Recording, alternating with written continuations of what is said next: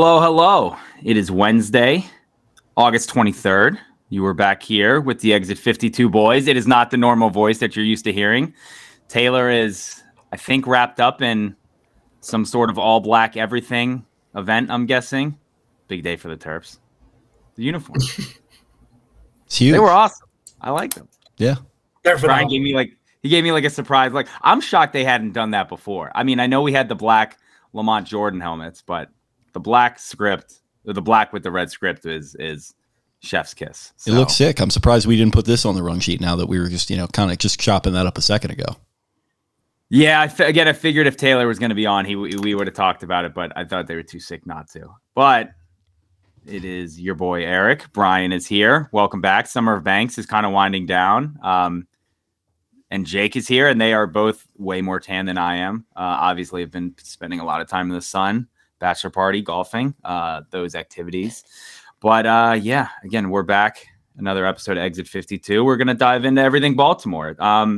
It's kind of ramping up now. We're getting to that point where it's the training camp storylines are kind of done, and we can see the opener, and Hard Knocks has been fantastic. That's when Hard Knocks starts kind of winding down. That's when I'm like, all right, now it's starting. I just got my first fantasy football magazine, so again, that's how you know that the football season is coming up, and we'll do Orioles talk later. But since Jake had the pleasure of being at FedEx Field last night for the first post-Dan Snyder game to watch Ravens Commanders, we'll start there. And Jake, take it away. I mean, tell us what your thoughts on the game, any takeaways, how long did it take you to get in and out of that glorious stadium, and things of that nature. Yeah, the Mecca. I mean, that was literally exactly what I was going to open with. I don't know if it's like Eagleton Road or whatever that's like right before Sean Taylor Road that like turns into the stadium. That was a nightmare. So we struggled getting into that, tailgated for about an hour. It was a good time. It's a fun scene that they have there because like when I don't love the parking lot type stadiums. I like the being in the city type deal. But when you do that, you get kind of a more condensed in tailgating scene. So it was, good energy out there. You could tell the Commies fans were excited for this new era. And you could tell that, the new owner was excited for the new era with his handshake there with Joe Buck that he absolutely nailed that I saw, on the telecast there. What do you got up there, Brian? Can I ask, was that your first time there? No, I've been there twice before, I want to say. That's three too many times, but yeah, it's okay. So my buddy, shout out to the Sizzler. He has some pretty good season tickets down there in one of the end zones. So we were down there watching that angle for a little bit. Then we moved to around the 50.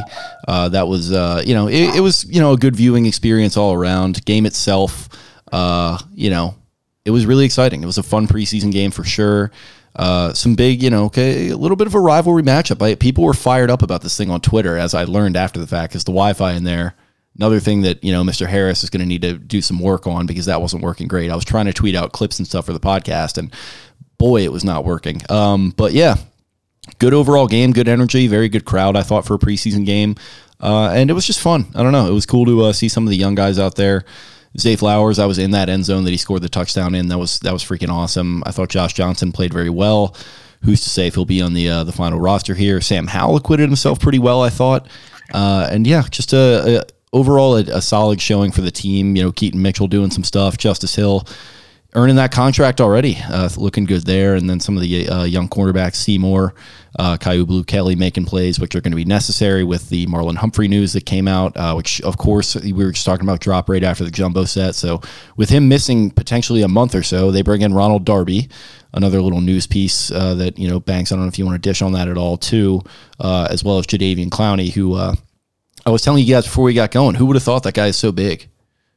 I was sitting by the sideline. I was like, man, that's Clowney down there. Oh, that's an absolute unit. So yeah, just an overall a good experience down there. Glad I went.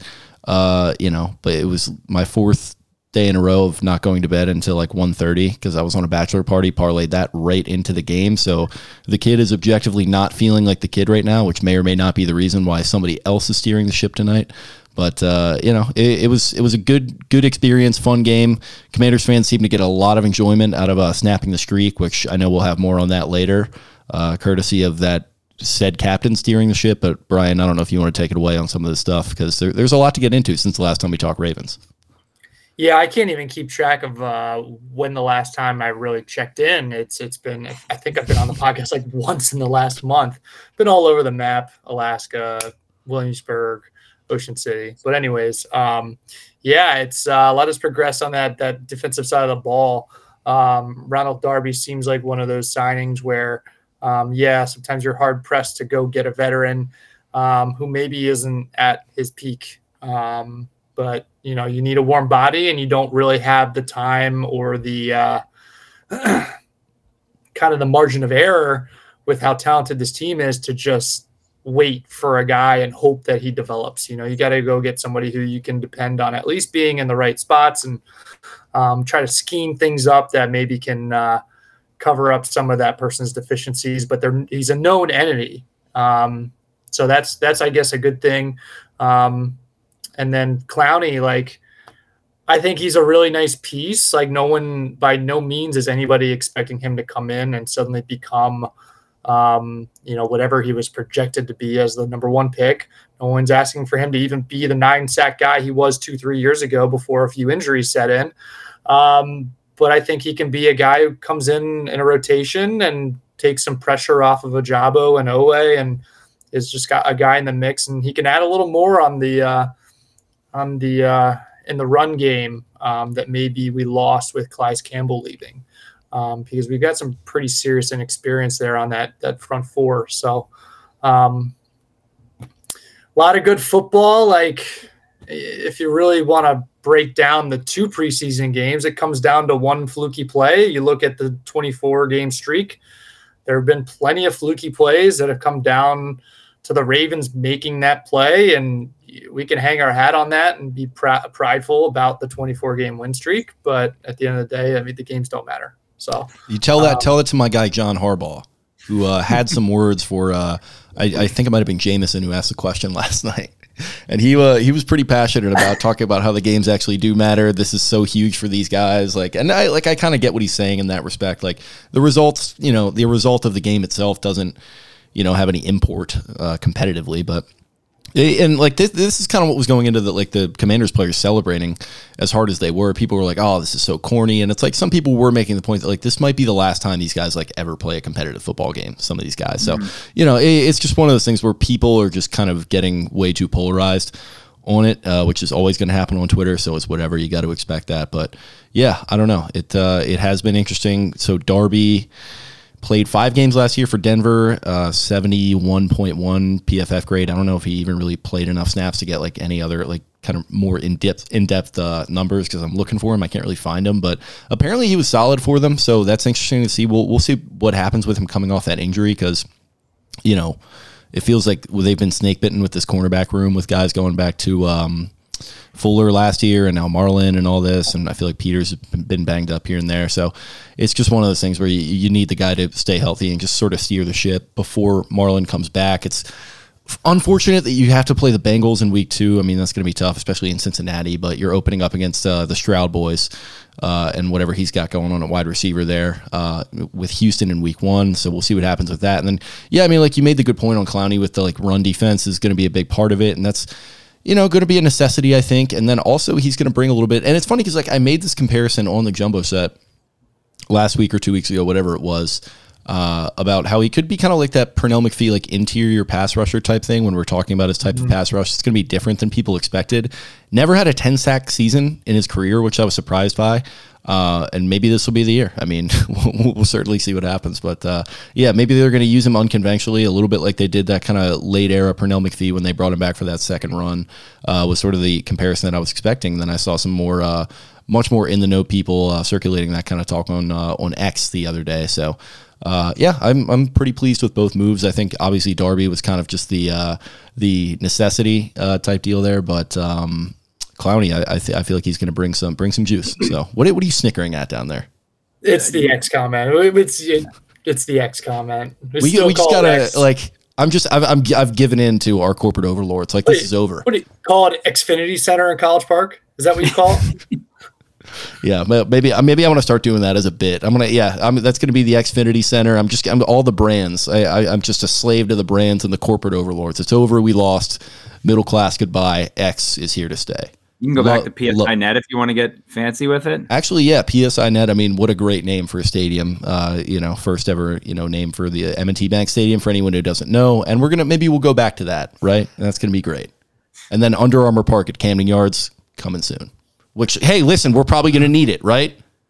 We're going to need that money. So probably. We'll talk about that. Are we ready to transition to that yet? I mean, I don't know where we are, but I was gonna say go more on Marlon. I mean, that's the one guy on defense that the Ravens really couldn't afford to lose for an extended period of time. I mean, they're kind of, if it's gonna happen, you would rather it happen now than again in 2 weeks or 3-4 weeks when he's missing a big chunk of the season. But no, it's very significant. It's not good, and he takes away he covers up a lot of stuff for some of these other cornerbacks as well too. Like, he was a big reason why Marcus Peters was able to gamble in the way that he was and be successful at it, because he's going to gamble no matter what. But yeah, so looking at the schedule, you've got and I don't want to get like Simmons on this or anything, but it's Texans I got week, it right here. Yeah, that's a win. That's a loss. Yeah. What do you think, Sal? Week 1 versus Texans. Week 2 at Bengals. Week 3 versus Colts.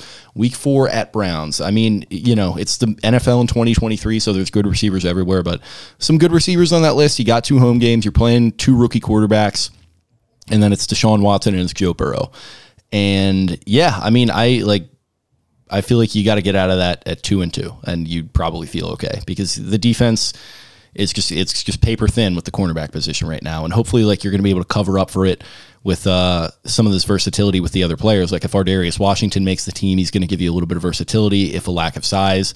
And then Kyle Hamilton showed an ability to play out of the slot, which Marlon has done in the past. He's, maybe not doing that as much anymore. But yeah, they're just going to need guys to step up. And they're going to need Mike McDonald to step up too. I think he definitely showed an ability to cover up for things last season, but it's going to need to be... He's a little bit more of like a base kind of, I wouldn't say vanilla, but a little bit more of a conventional play caller than Wink was. Maybe you start to dial stuff up a bit, and maybe you try to negate a little bit of this kind of stuff with pressure, with your Jadeveon Clowneys.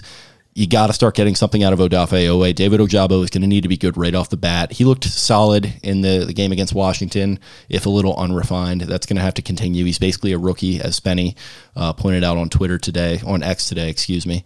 And yeah, so it's going to be a rough first month, but they're going to have to weather the storm. And it's not about how you start. It's about how you finish. I've always said that.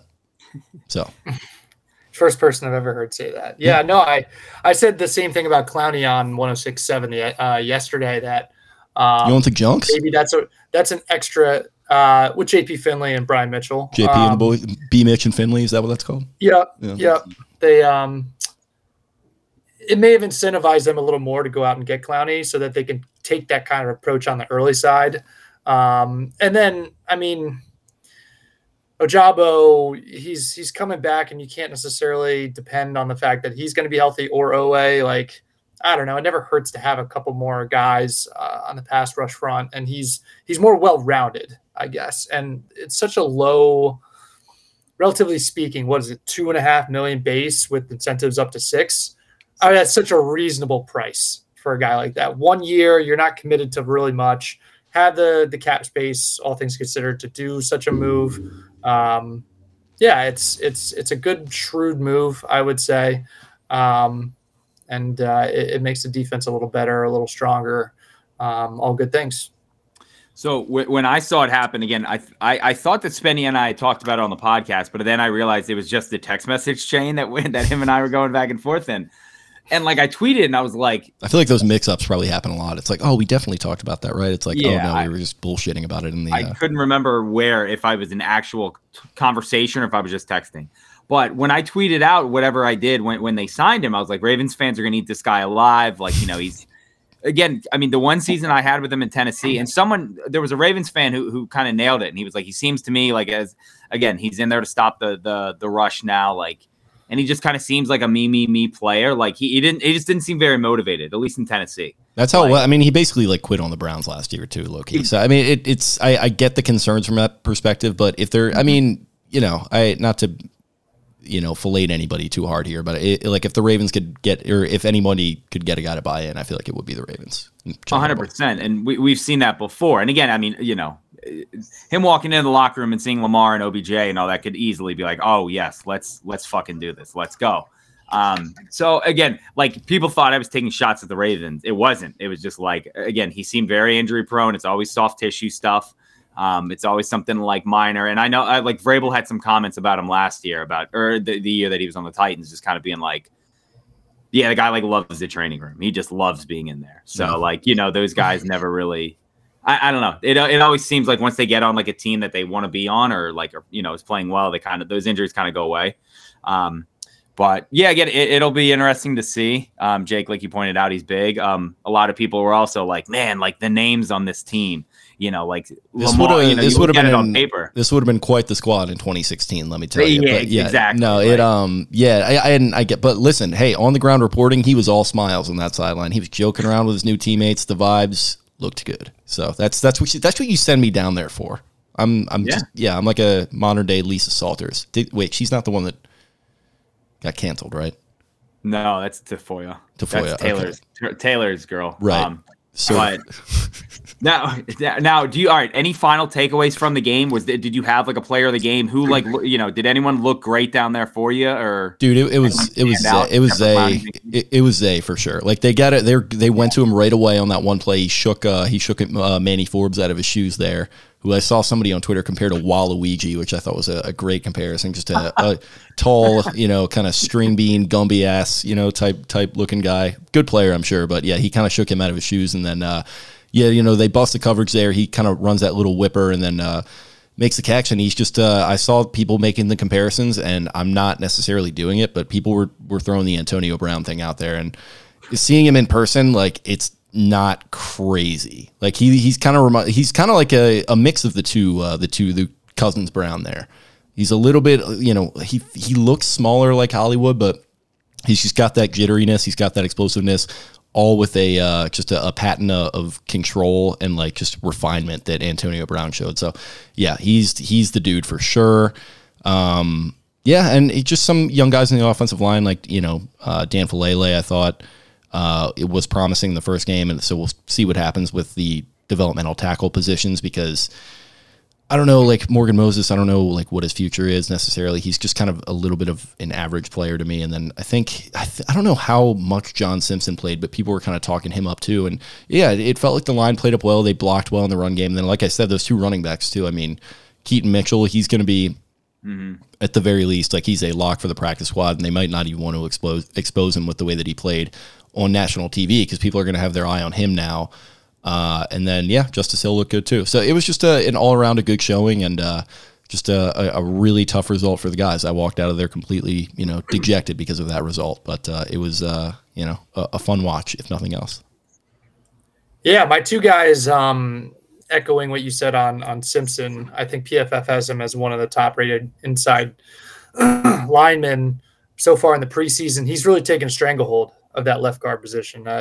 It seems like the ship has sailed a little bit for Ben Cleveland. Not that there might not be a spot for him on this team, but I think there was a hope for him to be the starter within a year or two after being drafted. I think he'll be there he'll be there as a depth piece for sure, but I think the idea of him being a starter, that ship has kind of sailed, unfortunately. It's a tough look for your college, one of your college coaches to come in and you still can't, Yeah.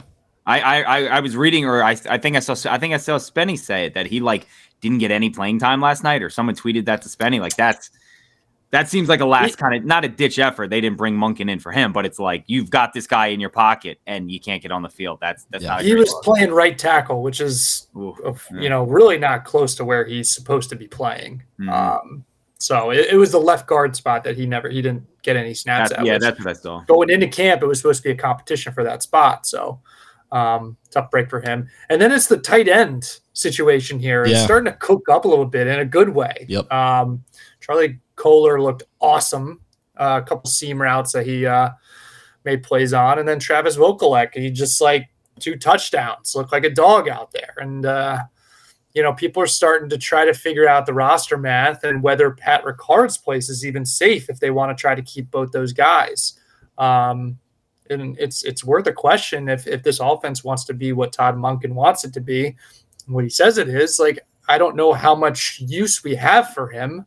There's always the upside of having him and his ability to, if need be, for him to go back to the other side of the ball and take some snaps there. And I personally, as a Baltimore bully ball advocate, would want to keep him in and run downhill on guys and have him for goal line sets and things like that. But I don't know. It's interesting.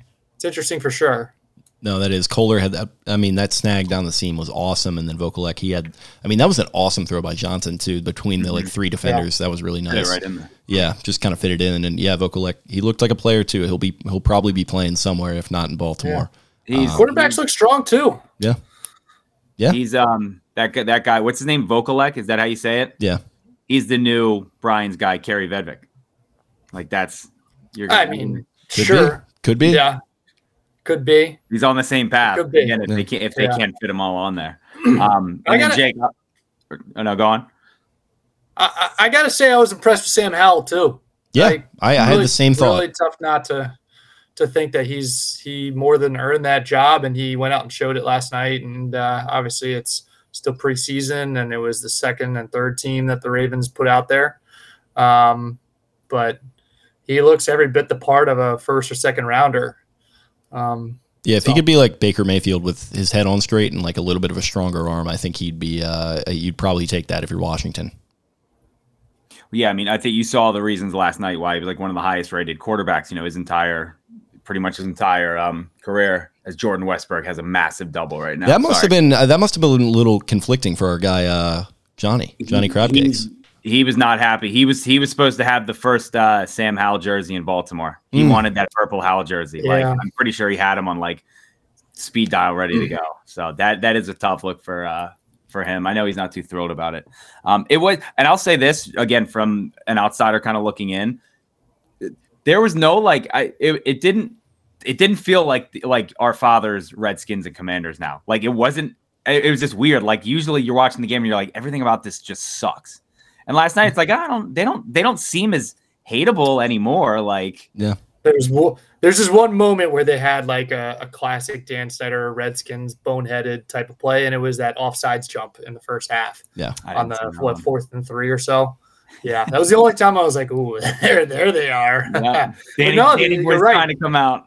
I mean, the energy looks different. The energy, it was. I mean, it was like people were pumped up, man. They were like a lot of people were talking about it too. You could tell that like the diehards were coming out, and it's like going to preseason. Like you want to take your kids to a game because it's just a little bit more of a in control environment. And I get the sense that like a lot of the diehards were like, all right, I'm gonna like actually like take my kids to preseason this year and like try to get them hyped up about this. Because that's a good time to do that, I think. And there was a lot of families in attendance, a lot of people very very pumped up, and they, like I said, they were talking about it. And Josh Harris just absolutely swagging out in the booth there with Joe and Troy, and absolutely just crushing that interaction. So I'm finally getting that Westberg double on my phone, Masson app, and that is an unbelievable job to get to that two seamer inside. You can't just get hit in the face. Off the plate inside, and he kept it fair. Yeah, it was a great piece of hitting. Jake, I don't think he got hit in the face. I don't know where he got hit, but I just looked up and he was down. That entire at bat by Westberg was he's just a pro. He's just a pro. Like he's just a stud baseball player. And again, you see why. Like that entire at bat encapsulates it. Sorry, I jumped topics there. But no, I think a lot of fuss has been made about Washington fans celebrating beating the streak, and sure. Some of that is there because there is a rivalry there. It's not, They were beefing in practice all week. I mean, it doesn't shock me. Sure, it was there, but the energy and the celebration more so, I think, is more about the new ownership and just, hey, the bigger picture. We've got a new thing here. Things are changing, and we don't have anything to cling on to of substance other than a preseason win at this point. And the streak just add a little more juice to that. Mm-hmm. And to that I say, and I Googled this phrase, and I might not have the phrase correct, but let them have cake. Let them eat cake. Right. Oh, yeah. They can fucking have this. Let them have cake. Fine. As I've always said, when in Rome. That works. Yeah, sure, that works too, I guess. It's an infamous quote. No, you're right. It definitely just seemed like, I don't know, like I said, like the weight was lifted. There's not the black cloud hanging over the stadium. Like, again, they didn't seem hateable or like. They've already made improvements to the new stadium. They changed, they jacked the audio up. The audio is improved. Like he's already making changes. Like, and this is just shit that's easy to do. And we're going to get into this when you're a multi-billionaire and you have all the money and you have no excuse not to make these changes. This is just what you do when you're one of those people that's willing to do it, and it's not that fucking hard. But evidently, to some people, it is. Not that it relates to anything else on the run sheet tonight, but I do. All right, I have to go back to the Ravens. One last thing, Jake. You can give me like 30 seconds on it. Talk about Clowney wearing 24. I know how much you love wearing these jerseys.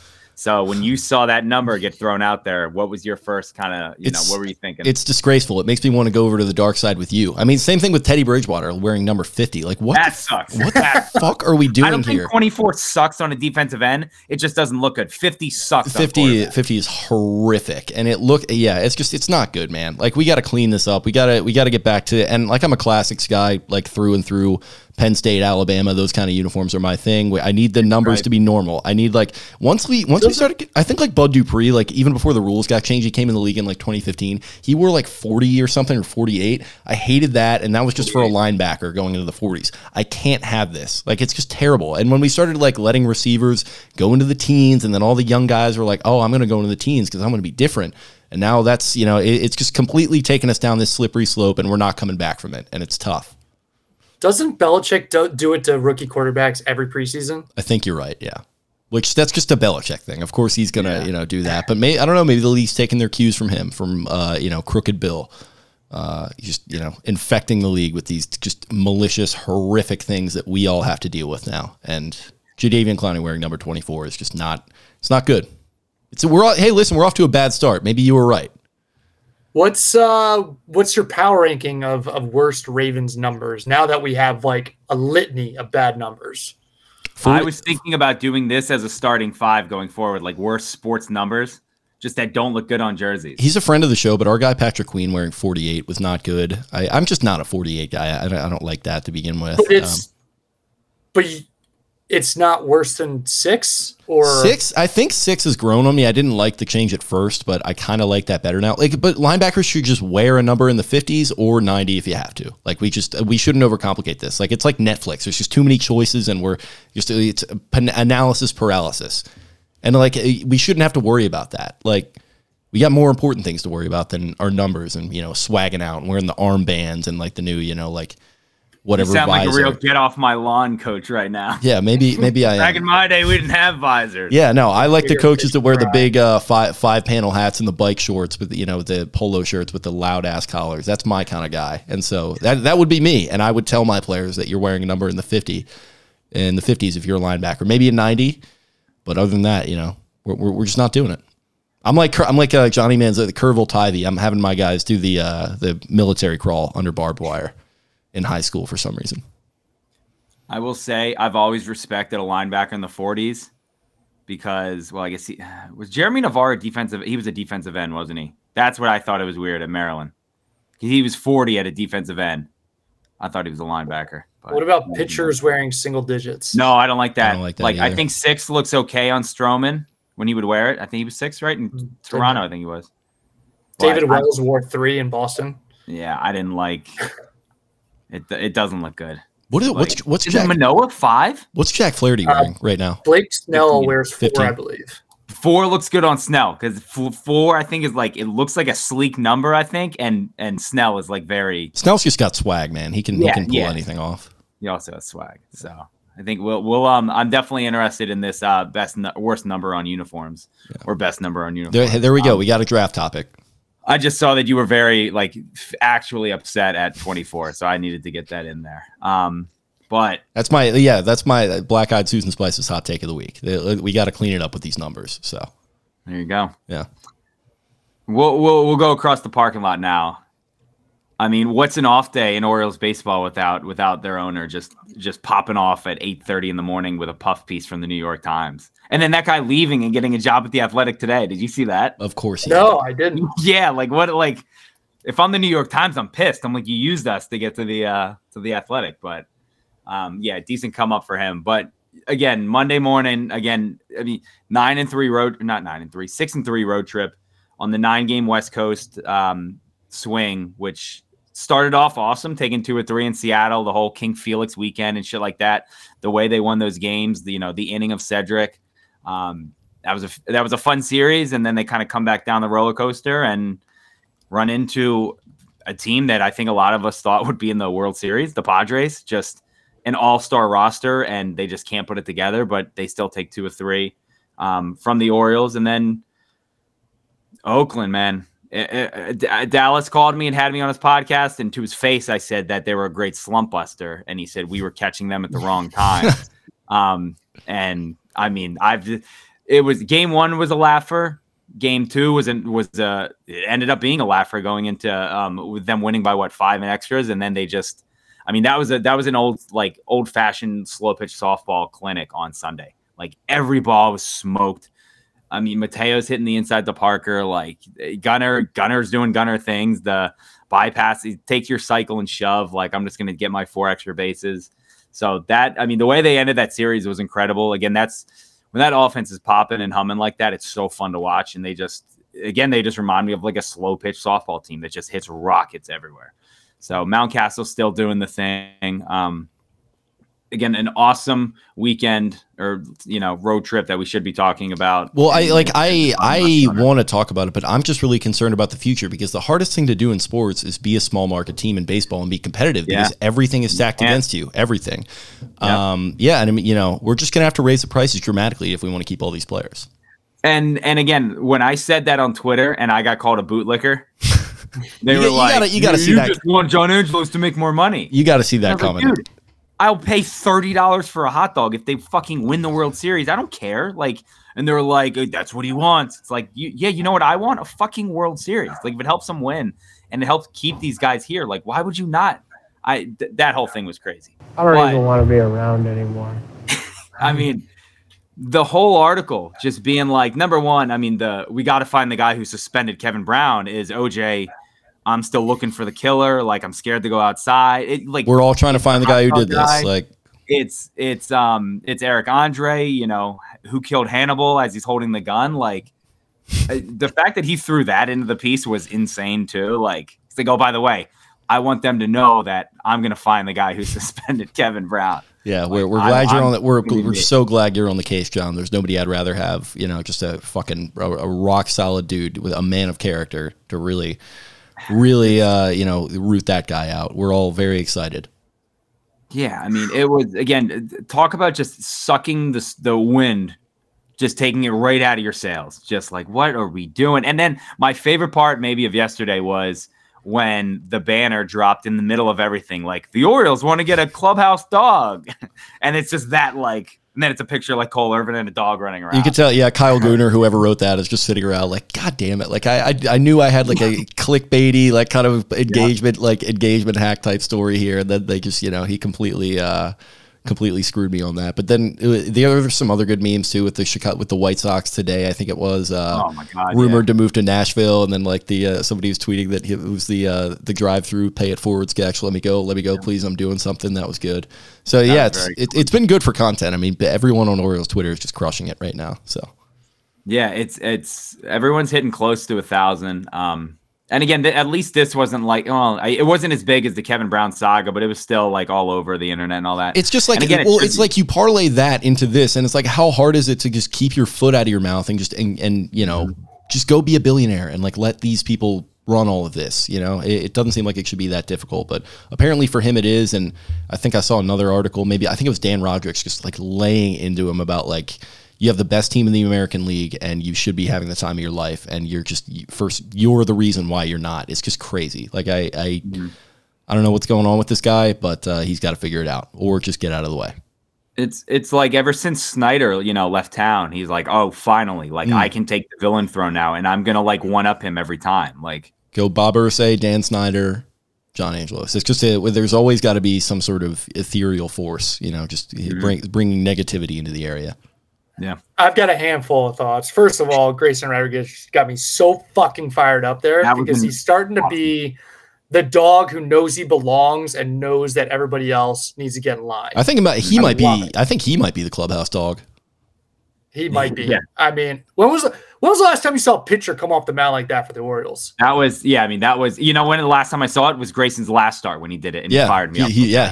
Every time now. And it's like you said, he's just awesome to watch. Like I'm looking down at my phone and every text I see is like, he's a horse. This guy, like you said, he's the one this is who we thought we were getting. This is the Grayson. This is Matt Harvey, 2015 New York Mets, like just absolute dog. Like running down. Yeah. Wow. He's been awesome again since he came back from AAA. So again, there's two kind of comeback stories. It's him and it's Mountcastle. Again, both of them are just performing very, very well right now and kind of taking the Orioles on a ride. The rest of the team is kind of on their back. But yeah, it's it's a shame because this should be the conversation we're having every week, and it's not. Like, I don't need to wake up and blog 1,800 words about John Angelos every goddamn week. Like, I don't want to. And this was my second point, was that this is exactly what I tweeted. It's like, it's so remarkably easy to just not pick up the phone or not answer an email or just talk to the New York Times entirely. Like, it's just the easiest thing to do, to just not do that. I do it every fucking day. Not one time have I talked to the New York Times. It's remarkably easy. You're always calling them the failing New York Times in the group chat. What's that about? I stand by it. Okay. I stand by it because they publish and they seek out nonsense like that article. But point being, it's like, not only is the guy, like, there are a few things he said in the article that are not like totally off base. Like, it is challenging to be a small market team. Well, they're a mid-market team. There's certain things that come with that you just don't say to your fan base. Mm-hmm. Like, we know we're a small market team. We don't need to be told that. Mid-market. We have an understanding when prices go up and the stadium gets full and things change. Like, that's just all part of it. We watched the same thing happen to the Washington Capitals in 2005, 2006. Place used to be completely empty. I used to go to student night for $15 and get a coupon for a Chipotle burrito while I was at it. Game was basically free. And then the team got good. They got some young studs. They made the playoffs. And then it was $1 billion to go to every single game. And poor little college Brian could barely make it to any games. That's just how it goes. It's capitalism. It is what it is. Yeah, I mean, it's the Capitals. You better be expecting that. You better be expecting a little capitalism. Correct.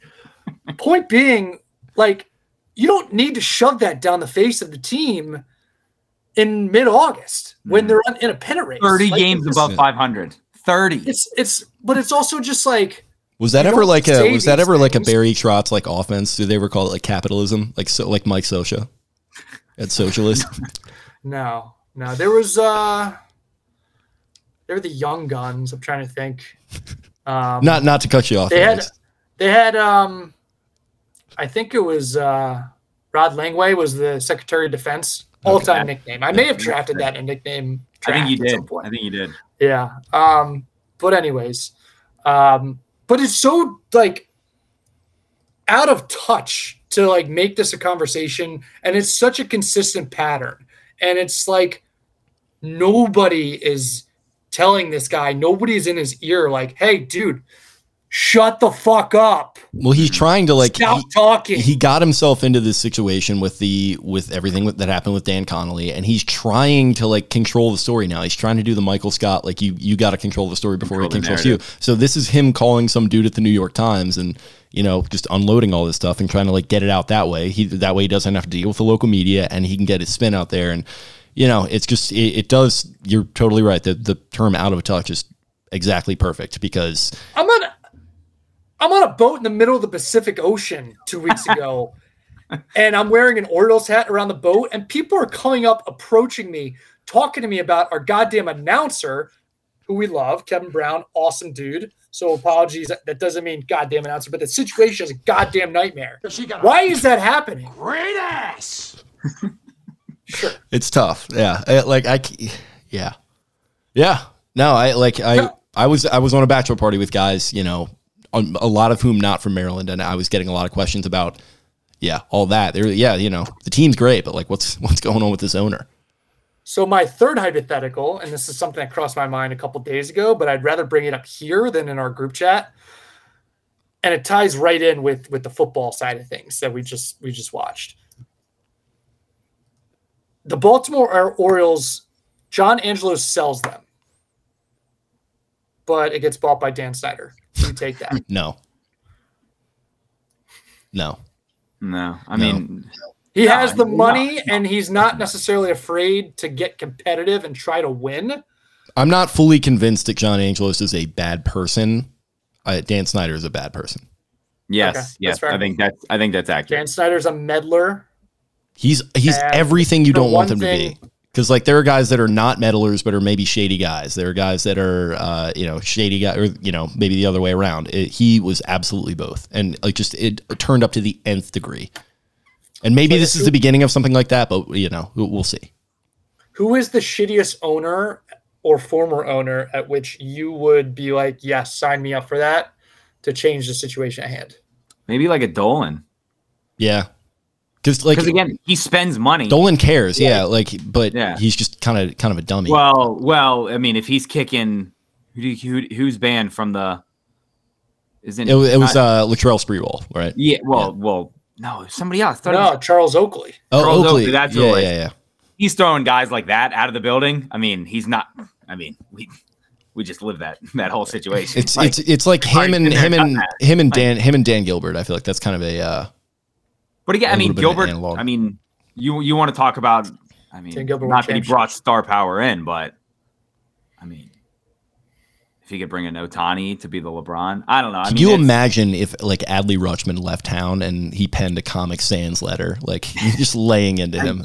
John Angelos may. Yeah, I feel like that's not to give anyone some bad premonitions here, but we might be 5 or so years away from that. By the way, I did used to do all my homework in Comic Sans in like 6th grade. Just to piss the teacher off. Awesome. Yeah. And I'm sure my teachers were like, look at this loser, like Comic Sans.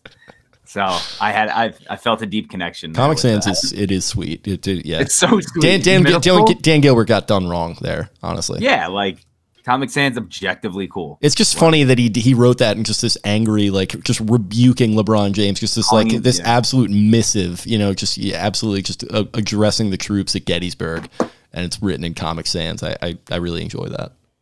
Yeah, that was always very funny to me. I'm trying to think, but yeah, back to the Orioles again. I mean, you all summed it up. It's embarrassing for him. It's like at some point, and like I said, when he talked about openly being like, I don't know if we can do this, I'm like hoping and praying that MLB is like, we just heard an owner say that he can't like financially support this team. How can we let this go on? Like, yeah, I was hoping that it would be a situation like that. And it's like, listen, MLB has to step in when they see that. Because that quote, I mean, it's not good for the team. It's not good for the players. It's not good for the city. It's not good for the fans. Like, again, if you're MLB and you're like, what are you doing to make this a better product? Like, it feels like he does. Yeah. And it feels like he doesn't even really want to be the owner right now. Like, he inherited it and everything. He hired Elias. And that was kind of really the start of his tenure. And he had stayed out of the way for like all of that. And now all of a sudden they're good and he's doing this. It's crazy. I have people bringing up tweets from, I think it was like 2021 of me being like, I really like the way the Suns have handled the team. And like, they seem like they're not like their dad at all. I had the same thoughts. Yeah. Yeah. And people are like, oh, is this you? And I'm like, a lot has changed in 2.5 years. Like I don't think 2 years ago, it was crazy when they're like, oh, by the way, we've been drafting all these guys. And again, they brought in the analytics department and the international, compounds and stuff like that. It's like, yeah, I think they're doing a decent job there. Obviously, now it's like, no, what are the Suns doing, or what is John doing? Not so much Lou, but yeah, it's like what It's not a cold take. It's not a hot take exposed or anything like that. Or we're not. That's not falling into that. But again, it should. When I read that in the article, that's when I'm like, this is again. It's like. It's almost like when you watch like the murder documentaries and it's like you can tell they want to get caught. Like they're leaving like just enough clues. It's almost like Angelos is like, come get me, MLB. Like, come force me out, like. It's like Elon. Like it's just, I don't know. It's just a ridiculous thing that the team, not that the team has to deal with it because it's not like they're getting asked this. Actually, I mean, if there's one that is going to affect the players, a John Angelos thing, I think this would be one of them. Where, again, a bunch of guys, again, are 23, 24, 25 years old sitting there being like, damn, we all want to be here. We've heard Grayson say it a million times. All he wants to do is be in Baltimore, for his whole career. Like, damn, I guess we aren't, That's the only one that I don't think that they're sitting around kumbaya in a circle saying that. But it's just like, reading that article, that's what I took away from it, being like, this guy seems like he does not want to own the team, and it seems like a financial burden, against him. And, if it's a burden to him, why even hold on to it? Like, just sell or get MLB involved, something like that. It's because, again, it's like you don't want to turn into this Redskins Commanders football team circus off the field, which they've fully done this year, when we should just be talking about the product on the field. So it sucks, but as long as they keep winning, it could happen every day and it won't affect me that much, because, again, they're winning. So they're doing that. A big 9-game homestand to start. It's not the easiest, but it's not. Blue Jays, Rockies, White Sox. White Sox just fired everyone. Did you see that, Brian? Yeah. Han and all them. Yeah. So they're in a full-on meltdown. The Rockies are the Rockies. Like that. I thought the Rockies would be a lot rockier than this. Yeah. John Denver is full of shit. It's so. Again, it's not an impossible. This could be a 6-3. It should be a 6-3 homestand, as they're tied right now in the 7th. But yeah, again, chance to stack some wins against some not so good teams. They already passed their Vegas projected win total of 76.5 at a lot of places. So I think they did that on August 20th. They're a well-oiled machine, and they really just keep on rolling. It's again, the Mariners have won what? They won 8 in a row, and then I think 8 in a row. They lost 2 to the Orioles, and then they've won 7 straight since. I think so.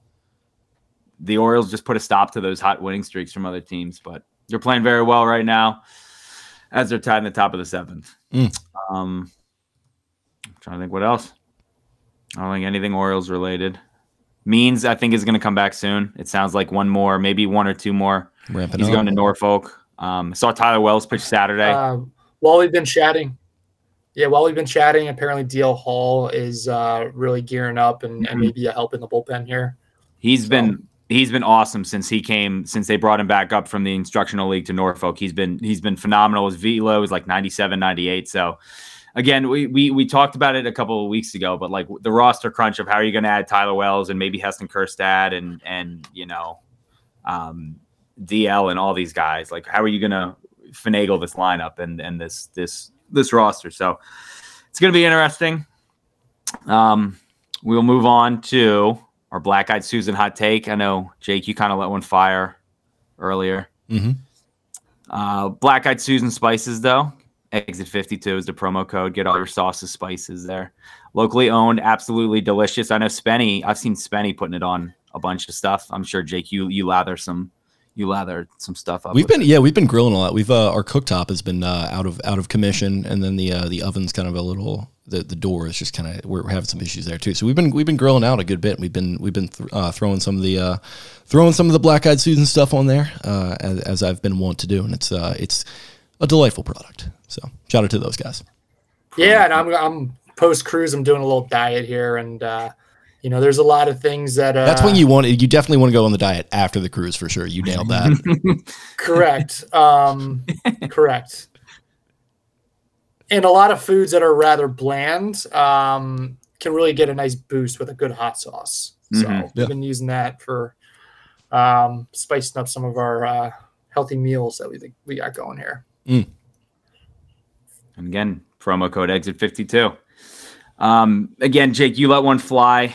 I had one that it was just, and we talked about it a little bit. The fans last night, and it's not really it includes. I know exactly where you're going with this too. Well, and again, it's just I don't want people to be like, oh, there he goes, he's hating on the Ravens. It's like, no, it's just it was ridiculous the whole time of the riding the streak and talking about it every offseason. It was a fun thing. Like it was legitimately funny to be like, it's crazy they've won this much, but it was just like hammered home so much. It was Jerome Bettis is playing, his final Super Bowl in his hometown. It's like, yeah, we get it.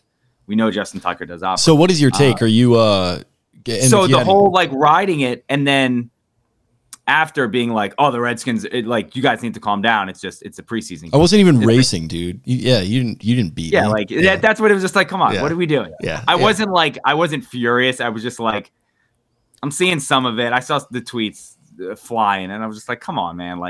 people being like they're taking it this serious, and like you said, it's like this is a job for them. It was a little bit of like it's a little bit of a don't put it in the newspaper that I was mad situation because like it's like if you're not mad, you wouldn't be talking about it. Like just don't talk about it. It doesn't. People were really mad at that lineman for grittying and all this shit. Yeah, Sam Cosmi. I think he was the one who was saying. Well, it was funny from Sam Cosmi too because he's like, "Oh, I think it's a stupid streak. Like preseason doesn't matter, but like, oh yeah, but we're gonna beat it though." It's like, okay, man, like cool. Like everyone's a little losing their minds over like absolutely nothing. And like I said, I was in the house and I thought it was a fun environment. And those guys seem really bought in and fired up to break it. So good on them. Yeah, like let them have fun. Number one and number two, real quick. What was that guy's name? Sam Cosby? Sam Cosby, yeah. Mm-hmm. I thought the entire time that they were just misspelling Sam Howell. And that's when I was like, oh, damn, Howell said it? Like, holy shit. I thought it was like... Well, yeah, like those are two really close together names, too. So that's... You got that for sure. Yeah. I just thought someone like smashed the keyboard by accident. Yeah. Left a couple more letters. Yeah, they had to get that out so quickly. They were just like, yeah, fuck the last name. Let's just... Yeah, we all do it. But again, it was just like... Again, let them have their cake. Who cares? Like, and then the people will be like, these are Super Bowls. No, it's not. Like we know it's not. Like, what are we doing? But at the same time, it's okay for a preseason game to have a little more juice. It should be that way. It was awesome. It was fun. People were dialed in. Like on Monday Night Football was there, and Joe and Troy and Josh Harris nailing the handshake, and it was great. It's people doing their job. Like they want to do well. Like, of course the players are going to care. Yeah. Like the people being like, the players don't care about preseason, blah, blah, blah, all that. But I don't know. I was just like, we can't be riding the streak. And then the second it ends, be like, who cares? Like, I don't even care anymore. It's just like, we get it. I will say it was incredible to watch. The length of it. And if you bet X amount on the Ravens, here's how much you would have won. Again, it was just a legitimately funny thing that they won 24. I try and equate it to like the Orioles having like. Well, I love John Harbaugh to death, but like I've kind of been on the block that he's like the most like try hard, like that kind of coach. So like it always equated pretty funny. Like it just correlated very funny in that way, and I don't know. I always got a kick out of it for that reason, but I am glad that it's over now. Like let's just because I think it was like. Somebody, I might have already mentioned this on the podcast, but I think like Dan Hans has said like this is kind of like coming to define their franchise right now. And as soon as he said that, I was like, okay, we got to like end this and like maybe start doing something in the postseason here because this is a little ridiculous at this point. Maybe this is what they needed to do. Maybe the hex is broken now and they'll actually like do something in the playoffs this year. It's the 2007 Lions or 2008 Lions going 0-4, and then the 2007 Patriots going 4-0. Yeah, exactly. Or other way around, yeah. Other way around, yeah. You get it though. But again, it was a funny thing, and I was just like, if I have one thing to pick on, it was going to be that. Yeah, it's funny. The Vikings haven't won a preseason game this decade. I think they've lost like 11 in a row, and then you had the COVID year with no preseason game, so they haven't won one in the 2020s. Well, that's a significant stretch for them, but they should just try to go in the other direction, and just be like, we don't care. You guys think we care about this shit? I don't care. Yeah. It was a lot of that, but I was just like, all right, I get it. But it was, and I was also thinking like, how funny if a year ago today someone was like, hey, Magic Johnson is going to be tweeting about how happy he is that the Commanders ended the Ravens streak, you'd be like, what the fuck what are you talking about? Like the Washington Commanders played a football game tonight. Yeah. Again, I mean, all-star. He's already that's like a week 6 tweet. He's ready. He's ready to go. He's in mid-season form, just like a hockey lie.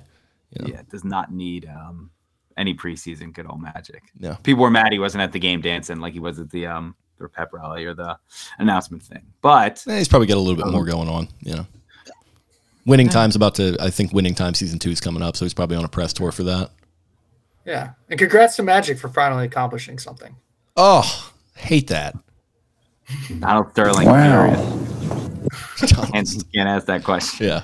I kind of went there last night. I'm not sure enough people got the joke. I saw it. It was noticed by me. And I think I had a tweet typed out and I was like, no, I'm going to leave this one. Yeah. I'm going to take this one back. We're going to hold on to this one in the old pocket. Holster that. We're going to do, we had a starting 5 picked out. Sorry, Fed Thrill. We do love you. Your exit 52. No, I scrapped together a hot take, and you're just gonna move on. I thought you got to speak up a little more. We were both bringing the heat on that. Yeah, but I'm letting your take breathe. It was an organic conversation, and then All right, goes into RDT's running the ship the first time tonight. It's really not much of a take. It's not extremely pertinent, but I just think that "God, I Need a Favor" song is the worst country song ever made. That's all I got. Who's it by? An individual named Jelly Roll. Jelly Roll. Oh, he's problematic from what I've learned. I am unfamiliar with both the song and the artist. Guy. Do yourself a favor and just don't bother looking up the song. It just what stinks. Is it called? It's getting played a shit ton. I think it's called "God, I Need a Favor" because it's the only fucking phrase in the entire song. It's a bad song. So that's all I got. There's no reason to elaborate on it. It's not very discussion worthy, especially since neither of you have heard it, but it needs to be said. It just needed it. You had to get that off your chest. I can tell. It's set back country music years. So that you think that's the worst country song to come out in the last month? That's correct. Yeah. The last 2 months, really, or last two songs, really. Well, Brian is a big Jason Aldean guy, so he probably, he was actually telling me to try that in a small town in the group chat the other day when I swatted one of his takes out of the gym. That didn't happen. You're a big take swatter. Yeah, for sure. Yeah, no one takes. Please change your Twitter name to No One Takes Water. Yeah, for sure. The take swatting kid. I like that. That's all I got. Go ahead. Okay, I got you. Sorry again, Fed Thrill. Sorry that the read was interrupted. Still plenty of time though to get your sunglasses. Exit 52, the promo code. I mean, football tailgating season that may be more prime sunglass season. The sun coming in late or early, and it gets bad early. If you're tailgating for that night game, you need your Fed Thrills. Football season, the 4:00 games when it rolls around October, November, and the sun starts to set low in the sky. If you're in that upper deck, you're going to want a pair of sunnies up there for sure. You basically use them for 3/4 of the year. People forget that. Postseason baseball. I mean, that's coming too. I had that written down too. September is just a summer month now too. Like it keeps going. Fully. Yeah, absolutely. It's gonna be It's 95 every September. So again, exit 52 promo code Fed Thrill. Go get your sunnies. I'm trying to think. I think is that any Nick Cater medley for anyone? Any did I? Oh, damn it! I had one, but I forgot. Yeah, I'll jump in here. I'll take the reins. Take it, Brian. I'm taking the Captain's Cup. I'm taking it on behalf of Taylor and myself. This is an annual right. Us using this platform to talk about our little guys Ryder Cup style golf weekend. Went to a playoff. The entire thing was tied after 54 holes, and it was decided by a 4-man alternate shot format, single playoff hole. I'm happy to say that the Americans and myself came out victorious. Shout out to Taylor for beating me personally in our 9-hole match. But I got to say we got the best of them where it mattered. And I'm proud to be a champion 3 years in a row. The war on the shore. It's a great weekend. Like if you think about, if you're ever considering doing any sort of tradition with your friends that brings you together and you get to do something, go away for a weekend, just do it. Just do it. Start some traditions. If the reasonings for them are goofy, so be it. Just do it. It brings you together. You create new stories, new memories. Just have at it. And if it's a golf Ryder Cup style weekend, even better. Shout out to Williamsburg Golf, Kingsmill Resort, awesome place, awesome golf courses, as well as Golden Horseshoe down there. Did you get a powdered wig?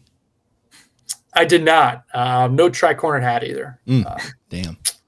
May I ask? Is there like an MVP style best performance of the weekend? Any superlatives? Superlative goes to my best ball partner Patrick Dugan. He came in with a personal best round of 83 and shot 83 on day 1 and 80 on day 3. Damn. Day 3, he's shooting his He came up big. Yeah, on a LPGA level track down there, which I think before the LPGA was there, the some sort of Anheuser-Busch tournament on the PGA Tour was played there as well. I know they're big there. So he came up big on a big course, and he also was the one to hit the approach on the alternate shot format. And I made the 10-foot par putt to close it. No big deal. Yeah. But it's not a big deal. You're just making all sorts of putts these last couple months. I had 2 putts to win, so I actually didn't make a putt to win the gold flight. I made a chip. That's different. Oh, right, of course. Yeah. You were like Tiger out there. Just couldn't make any putts. You won the PIP for the weekend. You got to think of this, Brian. He was doing all sorts of influencer content. If anyone wants to check out at Barstool Banks on Instagram, he's always like, "What's up, guys? Brian checking in Williamsburg." He's big into that kind of stuff. So, do we say down there for Virginia? Like you say, like when we played down there. It depends on where in Virginia. Yeah, I wouldn't do that for like the DC suburbs. But I don't think of maybe Williamsburg. I do, but I don't think of. Confused by your question. Like you said, go. When I know Virginia South, but like I always say, like we're going over there to Virginia. Like I never say we're going down to Virginia. It's down. It's south. It's downwards. I know, but it doesn't seem south to me. It just seems like it's up to Pennsylvania. Yeah. Well, yeah. My brother goes. Yeah, we're going down to New York. I like how we're just breaking down the concept of north and south. Down the ocean. Pretty much. Yeah. We're just talking directions. This is just guys talking directions right now. So, I'll take the next. I'll take the next Nick Cater medley. Giving it to. It's kind of not. It's not following in Banks's footsteps, but. Tatertown softball swept the probably the other best team in our league. There's only 4 teams, but probably the other team that's right on par with us. Played a good 2 games on Sunday night. I may or may not have like 3 or 4. Like I didn't say it, but they called them web gem type plays. So we won 11-1 and then 6-4. So some real it was kind of like an athletics kind of series, but and again, following along with what Brian says, like getting together every Sunday in the summer and fall with your high school buddies and like guys from back then, and just like it's the perfect release before the week. Like you watch football during the day and then you go to softball at night, and it's just a nice like come down, into the week. So again, go do stuff with your friends. It's a good time. Love that. Guys being dudes, laughing, sunflower seeds. Yeah, I'd go with I got to go with Wet Willie's on Tybee Island, Georgia. That's my Nick Cater medley Maryland Man of the Week. Get in there. I forget exactly what they call it. Some kind of like slushy type thing. All sorts of alcohol, all sorts of sugar. Me and the boys were just absolutely giving that place a ton of patronage. But if you do buy like a koozie thing, is what they call it, which is really like kind of the souvenir cup, and you get 3 of them, then you get your money back, basically. You make it worth it to have bought that. So we made sure to get at least 3. So Wet Willie's. And then also Billy McFarland, Firefest 2, coming soon. I know both of you are going to be in attendance for that. So I'm pretty Billy McFarland out. Are you? I was at a while ago. Like, I don't think we need to keep hearing from him. No. Like, yeah, well, that should be one of the people that we kind of just like quietly blacklist from ever being in any content. Yeah, no, I just feel like it's you can't stop it. You can only he'll have some reality show on Netflix in like a month and a half. Yeah. I'll bet that before the end of the year, maybe. Maybe it'll be the Firefest 2 doc when he just completely. No, I think it's gonna be like some shitty reality show. It's gonna be like a weird dating show with Billy McFarland hosting. Love Island, Firefest. They just kind of mix the two together. Yeah. Yep. But again, I think that's it for this week. For at least this show. I know we have the jumbo set coming up later this week, and I'm sure Spenny will be like talking about the 3-4 technique in the third quarter of the preseason game, and he'll really dive into it. I do love Spenny's like game day tweets. The game day tweets are great, but then even better is like the 3:30 a.m. tweets. It's once he's rewatched the tape and like digested it all, and then he starts to like kind of get more his cogent thoughts together and kind of bullet them out. Those are the ones I live for. The best is always waking up and looking at the time of them, and you're like, of course, 4:37 a.m. Like the man does not. He literally doesn't sleep. Yeah. He's a beast wherever he is tonight. But again, maybe sleeping right now. Probably. Well, yeah. I think he's like Frank the Tank. He sleeps on shifts, and he watches tape. On some of them. 2-hour increments. Yeah. Oh, that's Spenny the Tank. What a guy. But again, they will be back later this week, and I'm trying to think what else. Thank you to Jimmy Seafood as always. Do you want to? Did you promote? We did. promoted, We talked. Taylor and I talked about it. We're doing a Q&A with Grayson. I don't know the official name. I don't know if it's not like the crab. Maybe it's crab. I think it cakes still and is baseball. crab cakes and baseball, or maybe I'm wrong. Yeah, I think so. But September 25th. So get your tickets. I think it's like a $75 donation gets you a picture, a signed ball with Grayson. And then again, I'm hosting the Q&A. You can get food, drinks, all that good stuff. So again, come on by. Get tickets. We'll tweet out the link again, but you can go to the Jimmy's website too. But as always, thank you to Jimmy's. Thank you to Black Eyed Susan Spices. Thank you to Fed Thrill. We will see you next week. And thank you to Eric. Great job. No, don't do that.